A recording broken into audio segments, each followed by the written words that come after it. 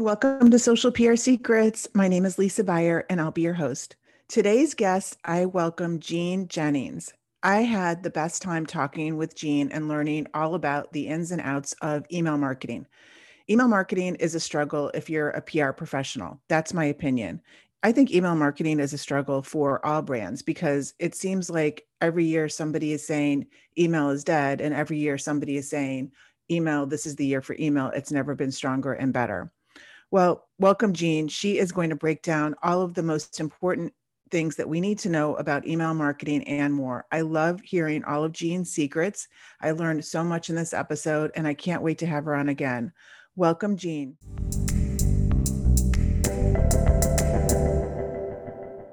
Hi, everybody, and welcome to another episode of Social PR Secrets. I am here today with Jean Jennings. How are you? Hey, I'm good. How are you, Lisa?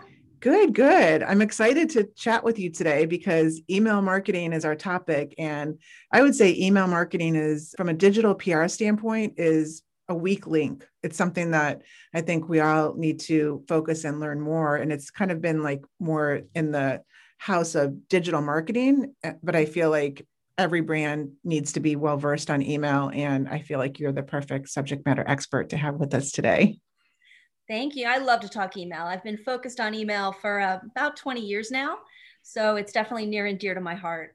I feel like every year, every couple of years, we go through this is email dead phase. Like, just is SEO dead? Is PR dead? Is the press release dead? But I feel like email has made, I don't want to say a comeback. It's never been more important than it is today. Do you agree? I totally agree. You know, it's funny because they've announced that email is dead many, many times, and it never, ever comes true. It's been the leading channel in terms of return on investment for years now. The most recent data on that was published, I believe it's last year, by the DMA UK. And they found that you generate, I think it's 35 or 36 pounds for every pound that you spend on email marketing, because obviously UK currency. So it's kind of one of those, it's kind of the workhorse of the digital marketing world. It works. Even if you do it not so well, it's usually very profitable because it's inexpensive. And then if you put some resources behind it, it can be incredibly, incredibly profitable, and it's just always there. So yeah, I think it kind of doesn't get the attention or the love that it deserves. Most digital marketing programs, email is really at the heart of it, generating the email, generating the revenue, spinning off the profit for the other channels. Yeah. And I mean, if you really think about it in its most basic form, I just put together a module last week and I included an email marketing part of it for my PR class that I'm putting together. And I mean, email is basically the most universal way to communicate. You know, every country, every continent, you know, everybody has email. Like, that's the way, even if you don't speak the same language, you can send an email to somebody, you know, and they can translate it. Yeah, there's a funny cartoon from years ago, and the guy's on his phone and he's like, I'm on this great new social platform. I can send images, I can send copy, I can reach out to anyone in the world. Nobody has to sign up. You don't have to pay for it. And the guy goes, oh my God, this sounds awesome. What is it? And he's like, email. So a lot of people consider it kind of the original social media platform. Yeah, definitely, definitely. So tell me about what are some of the, you know, whether you're a small brand or a large brand, what are some definite trends that you want to share with us? And some, like, maybe some trends and some do's and don'ts that you see happening. Sure. You know, at a high level, I think one of the trends that I'm seeing, and we've been seeing it for a few years, but it's one of those things that's really going to start to separate the successful programs from the less successful programs, is automation. So the idea that email is great at triggering messages based on the behaviors or actions of the people on your list. And that's one thing that I'm seeing with a lot of my clients now. We're looking to automate email programs because once you automate it, it's not necessarily set it and forget it. You still want to do testing. You still need to make sure everything's working, but it's a one-time, you do the work one time, and then it just continues to run and spin off revenue for you for months or years.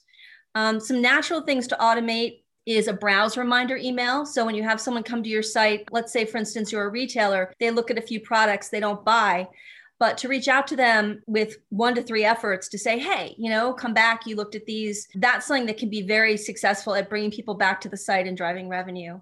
And then obviously related to that are cart abandonment emails, which are just huge and have been for years.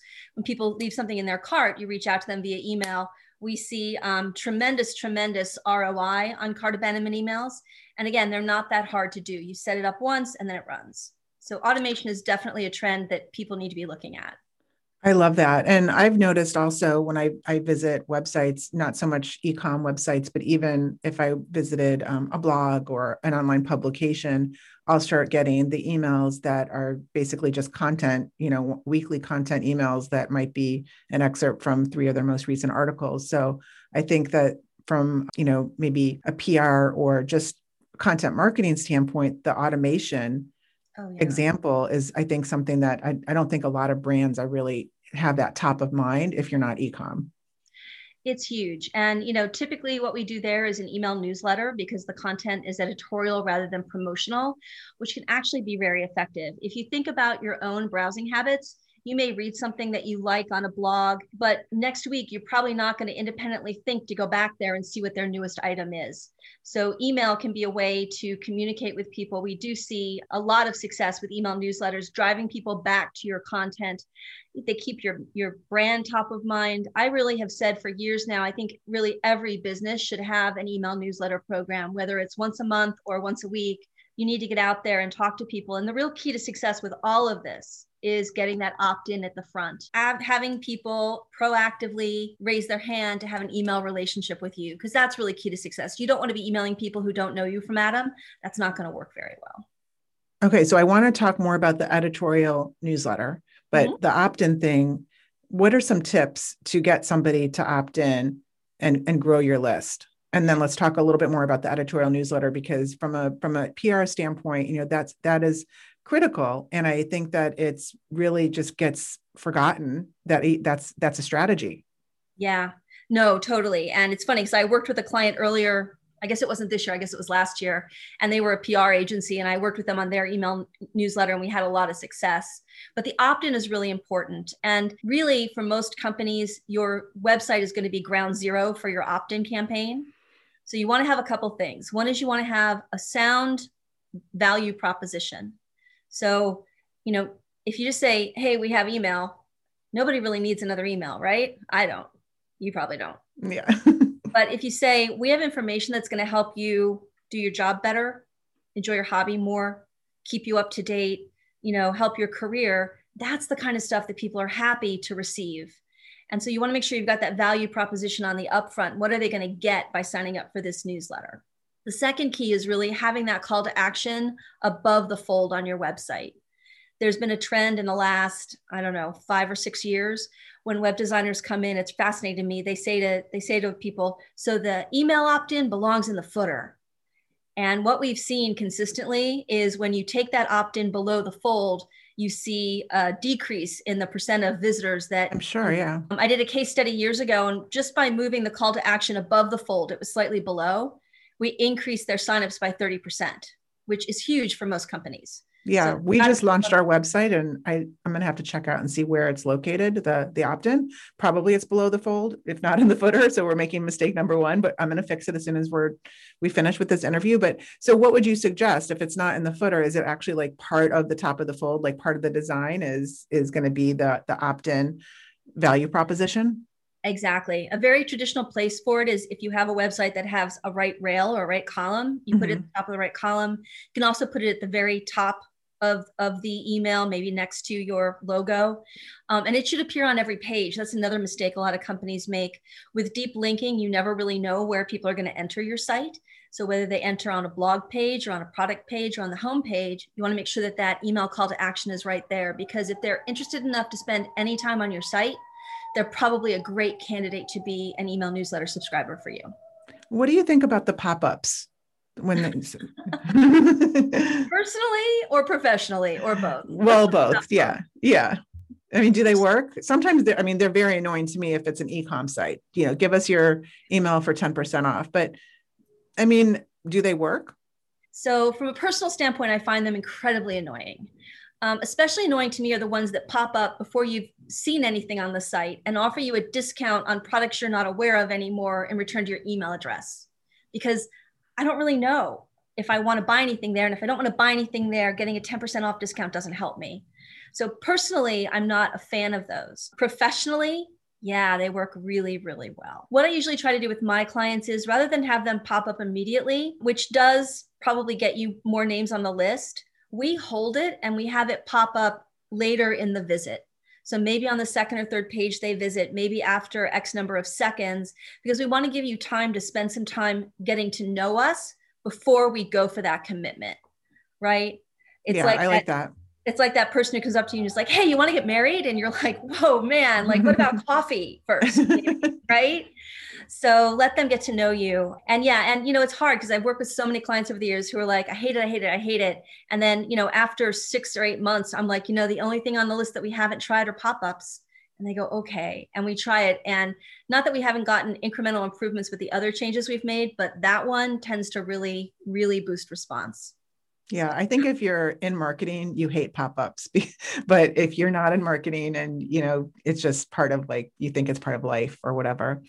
So let's talk more about the editorial newsletter and maybe walk us through some strategies that are modern strategies that work today, visually, copywriting, frequency.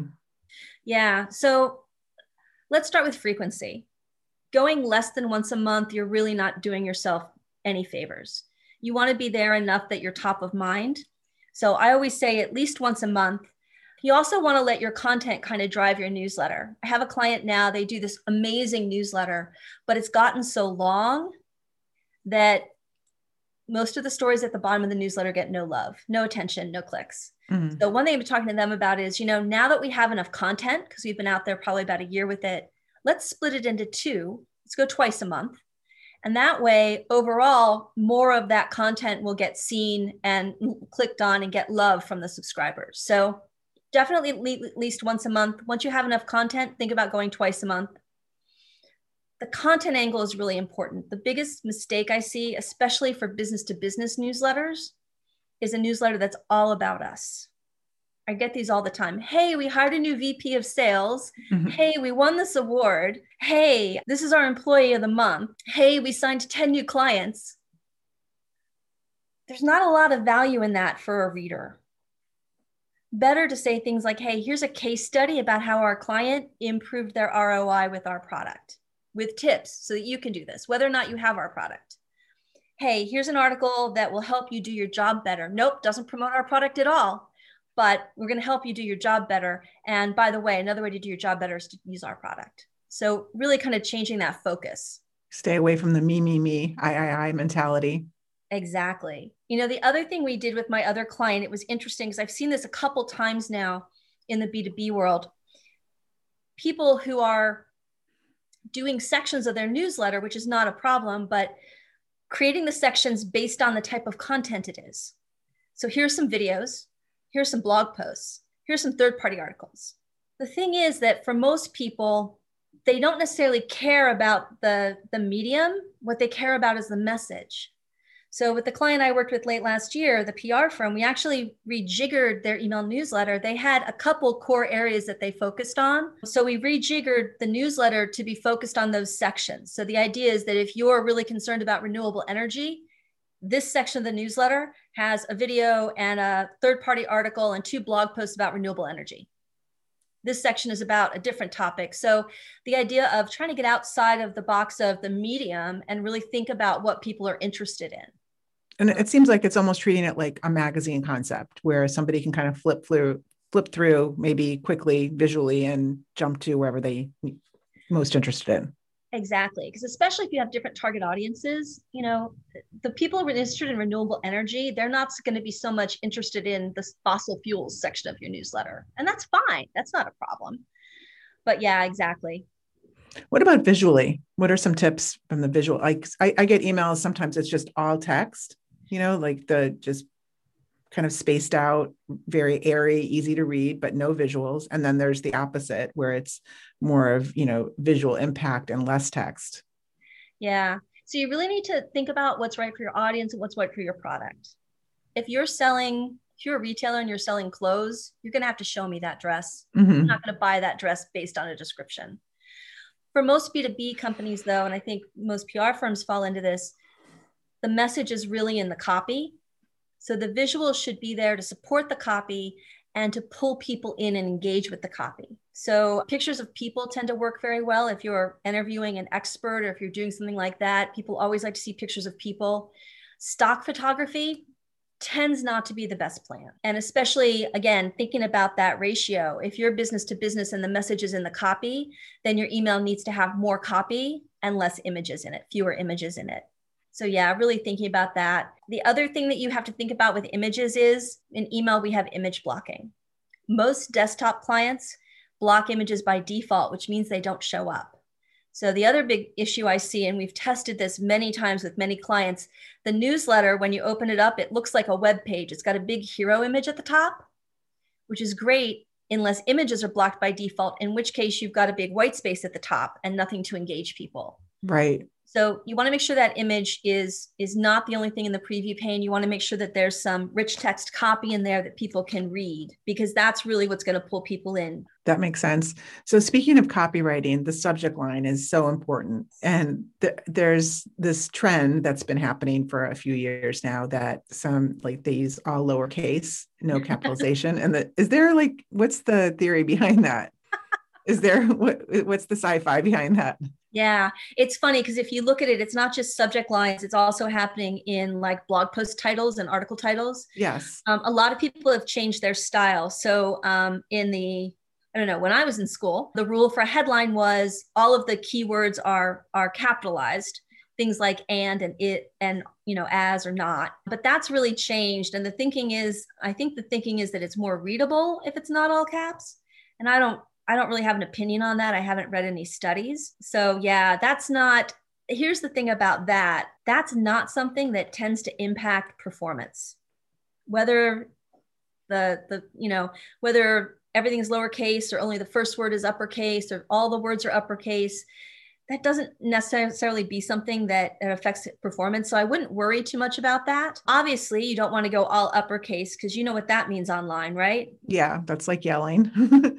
So I wonder if like all lowercase is just like softly spoken. Yeah. Maybe. Yeah. Yeah. So, but I mean, subject line is so important. What are some tips to really help impact that open rate? Yeah. So subject lines are an art and a science. So let me talk a little bit about the science of it. With truncation, both on desktop clients and on your mobile phone, you can only really guarantee that someone's going to see the first 25 characters of your subject line. So you want to make sure if that's all they see, that there's enough there to get you the open. I've done a lot of testing over the years with subject lines. It was a couple of Christmases ago, I had a client and they had a 12 days of Christmas sale. And their subject line started was 6th day of Christmas sale, : here's the product. 5th day of Christmas sale, : here's the product. Because every day was a different product. Yeah. So just by flipping that to put the product first, because that's really what people care about, right? They don't care that it's the 5th day or the 6th day of your sale. We got a tremendous boost, not only in open rate, but in revenue generated. Because the people who were coming in, even in some cases, the open rate was the same as the control version, but the people who came in were more highly qualified because they knew that they were interested in baseball caps or t-shirts or whatever was on sale. That makes sense. That's very important, the first 25 characters. The other thing to think about is there are all these myths out there about the subject line that we really need to dispel. So one of my favorites is you can't use free in a subject line because you'll go right to the spam folder. I actually think this is, well, I shouldn't say that.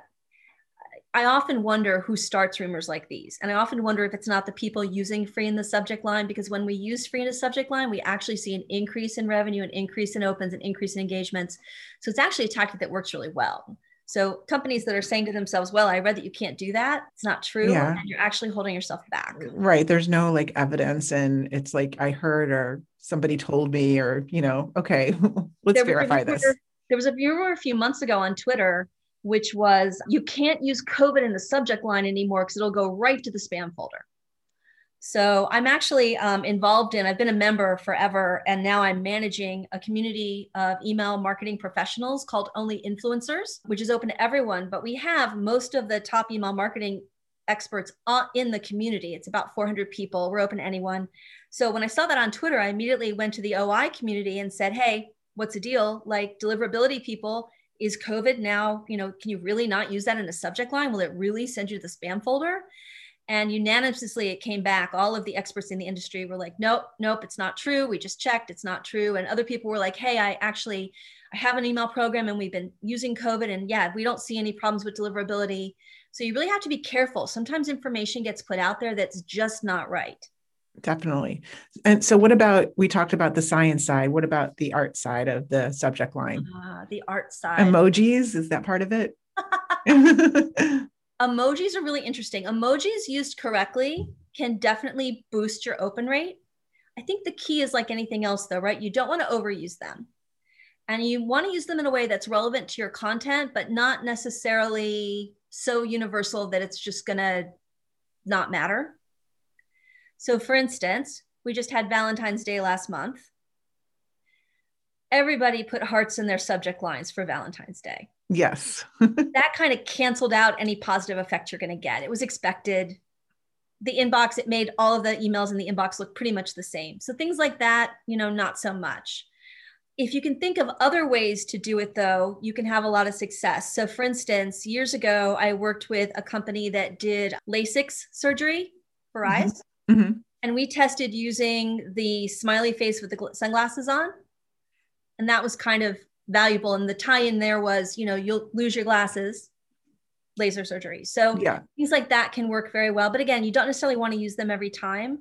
And that's kind of the art of it. You want to get something that's really kind of smart, and smart ways to use emojis that tie in with your product or that tie in with your message. I like that. What about, are there any tools that you like to use, like to test subject lines? I know there's a couple out there. Are there any that you use that you like? So actually, the nice part about A/B split testing is most email marketing platforms have that actually built into their platform. Oh, okay. You don't really need to go outside of the platform to test really anything anymore. Subject lines, body copy, offers. Some have actually very fancy testing capabilities that allow you to use dynamic content to do multivariate. So you can test like 3 or more items and different mixes and matches. Maybe it's a headline and an image in the email and a call to action. Others just allow you to do simple A/B split testing, which actually works really well too. But yeah, you don't actually need to leave, your MailChimp or your Oracle Marketing Cloud or your Bronto, which is actually going away in May 2022. You don't actually need to leave them.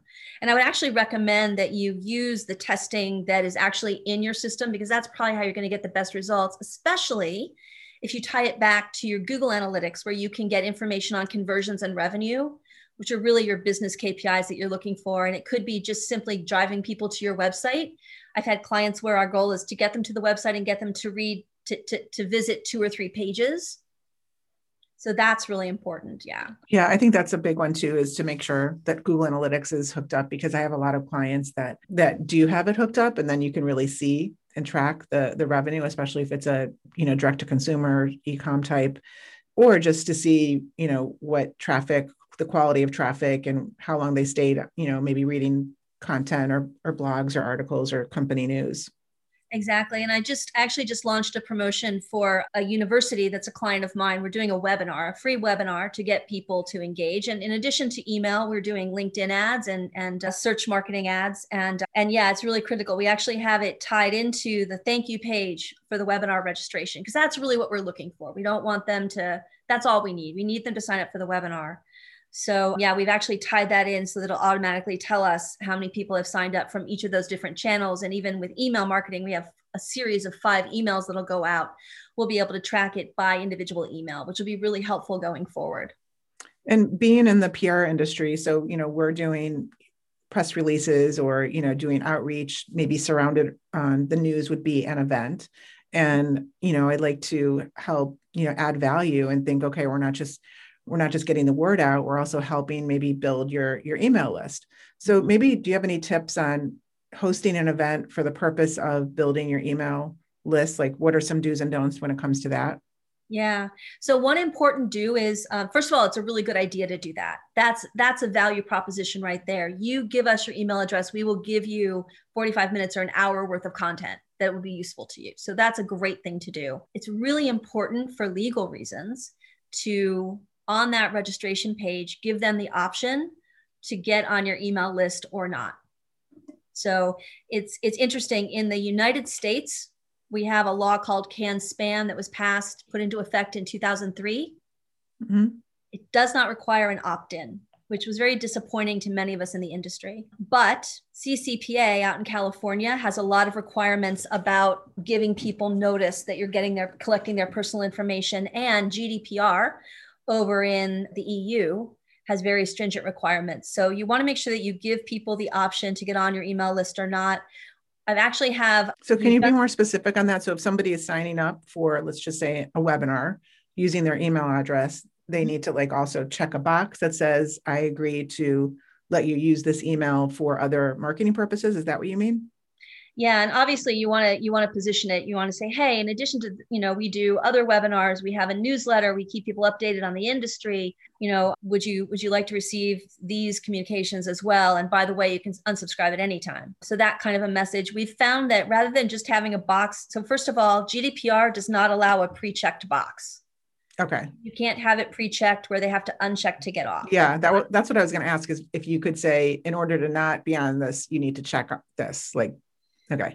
Yeah, that doesn't fly with GDPR. And even in the United States, where it's technically legal, it's not a best practice. And you potentially are adding risk to your program. But what we found is, rather than having a single checkbox for them to get on the list, it's actually much more effective to have a yes and a no box, like a radio button.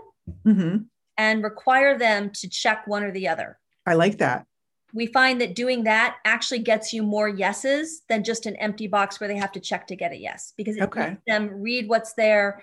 And then when they read what's there and they think about it, if you've written it up in a benefit-oriented way, you're going to get more yeses.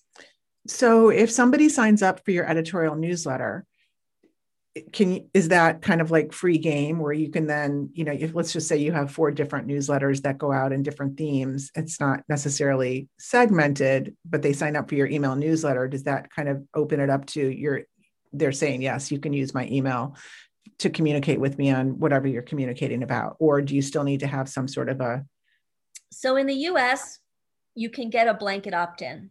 Okay. And again, the US, when it comes to email, is a little bit still kind of, it's not quite the wild, wild west, but there's not a lot of regulations around it. Now, that said, you want to be cautious and you want to respect your subscribers. First of all, it's not great. Initially, you might get that blanket opt-in and then sign them up for things you think that are of interest. You want to make sure that if they want to get off a list, there's a preference center they can click through to, and then hopefully they'll get off just the one they're not interested in and stay on some others.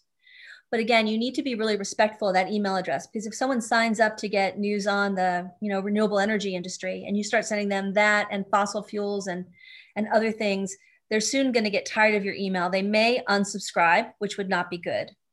They may report you as spam, which they would have the right to do, which could get you blacklisted, which is actually very bad. Mm-hmm. And they could just stop opening your emails and start ignoring you, which doesn't do you any good either. Yeah. There was a famous case years ago. I'm a sports fan, and I signed up at ESPN to get sports news, primarily on my hockey team, the Washington Capitals. And back then, we call it tagging. I used to tag whenever I signed up for something. So I signed up with ESPN at mydomain.com, which meant it would come to me, but I would know where I signed up, where I used that. Yeah. So all of a sudden I started getting these daily soap opera updates. And when I looked at it, it was coming to my ESPN at my domain account. And so I logged back into ESPN and I realized there was a pre-checked box about getting offers from their partner companies, including Disney and some others. That's so annoying. It's annoying, right? And Disney, I probably would have been fine hearing about, although not a lot because I don't have children. But I noticed they asked my gender when I signed up for ESPN, which if you think about it, there's really no reason that they need to know your gender. Mm-hmm. And I don't know, but I hypothesized that maybe the men who signed up didn't get the soap opera update.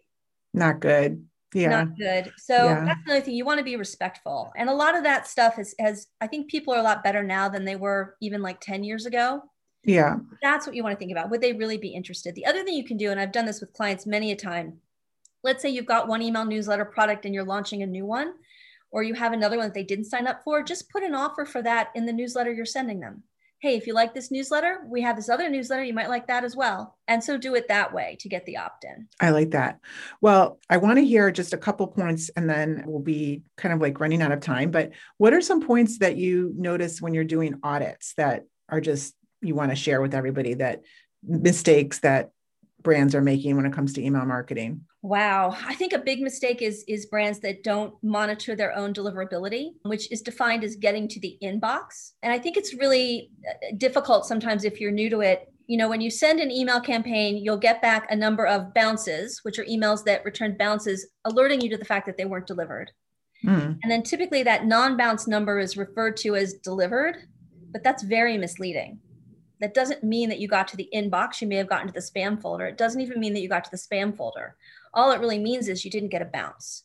So that's the first thing that I would say. You want to make sure that you're monitoring your deliverability and making sure that you don't have an issue with a blocklisted IP address. So that would be the first thing. I think the second thing I see with audits are people who are so focused on the send that they don't take time to look at the results of their efforts. I typically, when I do an audit, I'll rank, either their last month or their last year's worth of email messages from highest RPE, revenue per email, or whatever their goal is, to lowest. And it amazes me. There are things that will just have a terrible return, and yet they've sent them over and over and over again. And it might be that we need to change the creative on that it's old or it never worked. It might be that the audience just isn't interested. So I think a lot of programs don't take the time to actually look at the results of the send. It's almost like they're just always focused on, I just have to get the send out. I have to get the send out. I have to get the send out.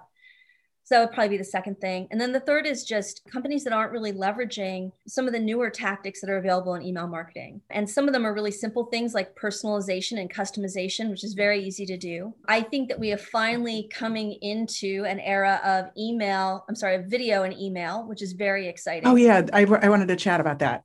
I'm glad you brought that up. Oh, it's very exciting. Yes. In the past, years ago, it was declared the year of video and email, and it was just too early. The problem with video is they tend to be very large file sizes. And so you can't actually embed a video. Until recently, you couldn't embed a video in an email because it would just be too big. And it would be slow and jerky to play. And so what we've done with video for years now is put in a screenshot with a play caret, and then they click through and it plays on a website. There's new patented technology out there now that a couple companies are using. One of them is iMail, EYemail, which interestingly enough is run by a woman, Lisa Jones, who's amazing. Oh, awesome. Yeah. And they have a patent, and they have a patent on a compression method they use that takes the video, compresses it down to be small enough that it's embedded. And she is doing a lot of exciting things. And she has a lot of really big name clients, and she's talking to some other big name companies. So I think video and email is going to be bigger.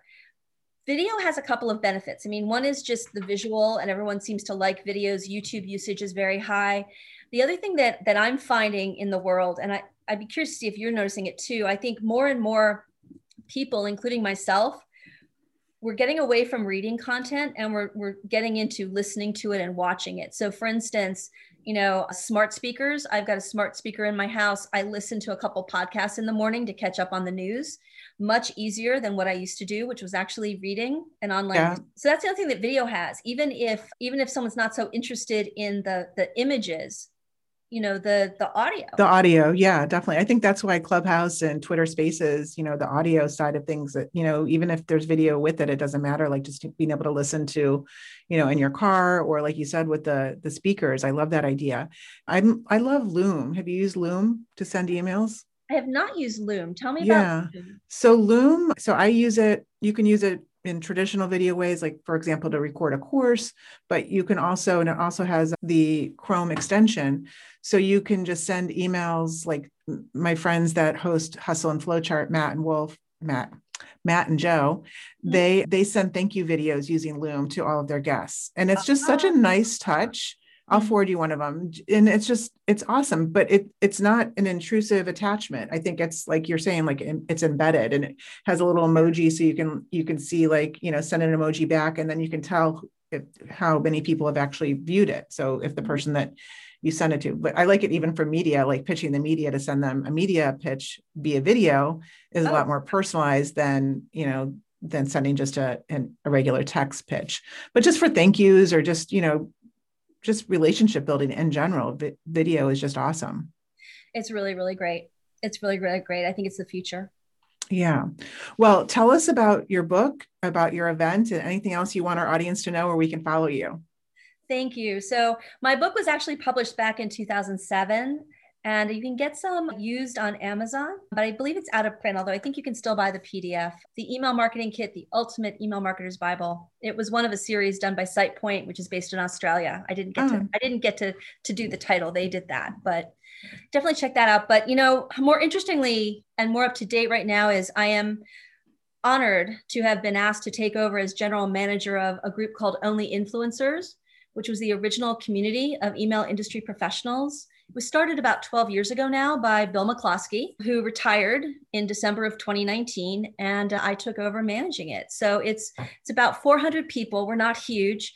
The name is a little misleading. It's Only Influencers, but really anyone in the email industry is welcome to join.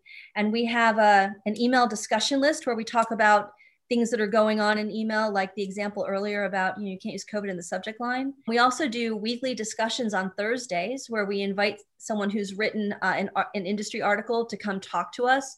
It's small. It's usually about 20 or 30 people, but it's a one-on-one chance to talk to thought leaders in the industry and ask them about articles, ask them about anything really. And I love that. Yeah, we do a lot of things like that. So that's really cool. And then we also have an annual conference that we run, which is open to anyone, called the Email Innovation Summit.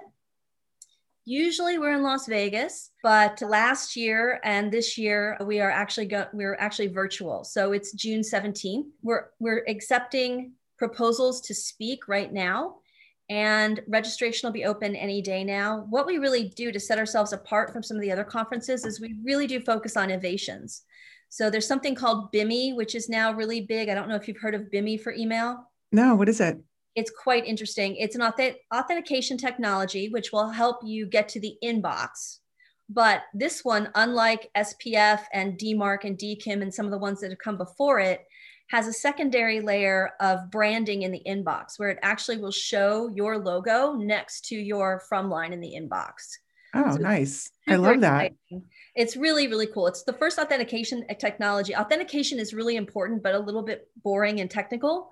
So this is the first one that actually has this kind of sweetener for marketers. And we've actually been talking about BIMI at the summit since at least 2019, if not before that, when it wasn't available yet. It was in beta. We had a great session on AMP for email last year, and we'll be talking about AMP again. Again, it was very, very early. AMP for email is interesting. It allows you to do a lot of transactional things like make a purchase right in an email, but there are security issues with it. So we actually had a point counterpoint with someone talking about the security issues and someone else talking about, yeah, but it lets you do all this great stuff. And then we asked the audience at the end to vote on how they felt about it. Was it worth it? What was the vote? Are you allowed to say? I'm allowed to say. So the answer was like, yes, we need AMP today. And no, the security concerns are too much. And then the other one was like, I don't know. There's just so much to think about now. And I think most people were like, I don't know. There's just so much to think about now. So, but that's okay, right? Because we surfaced a lot of issues that weren't necessarily being discussed. So that's what we really try to do. It's really about strategies and tactics. We have sessions that are done by email marketing practitioners and case studies, which is great. But in order to cover the innovative stuff, we also bring in experts in the field and talk to you about things that may not be available now, but will be available in the next 6 months or a year. Annotations is another big one. We have a great speaker lined up, Brian Sisolak from Trilogy Interactive, to talk about annotations, which is really new and upcoming, and it allows you to do even more with that inbox look.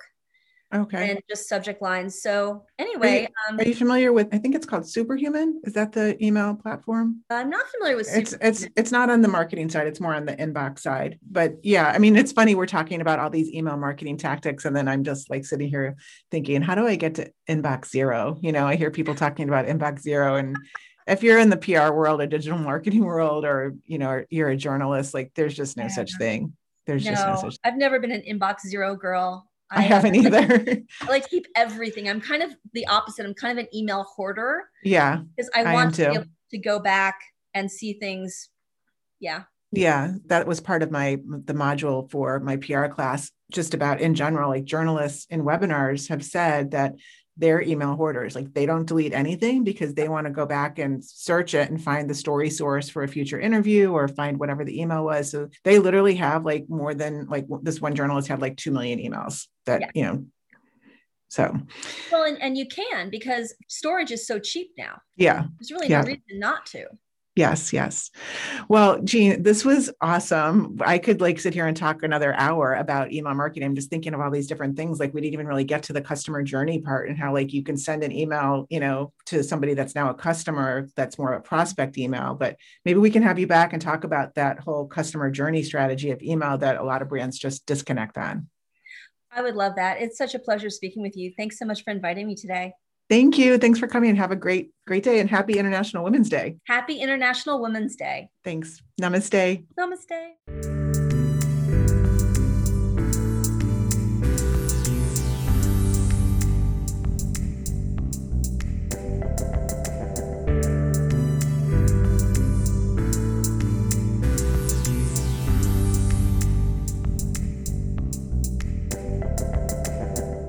Thank you for listening to this episode of Social PR Secrets. If you like what you heard, check out the book on Amazon or follow our blog at socialprsecrets.com. This episode was sponsored by The Buyer Group, a social PR agency striving to keep our balance in the digital world, practicing public relations, social media, and search marketing, while occasionally drinking a glass of wine or two for the best creativity and results. Thank you all for tuning in. If you would like to get a free chapter of Social PR Secrets, go to socialprsecrets.com/free.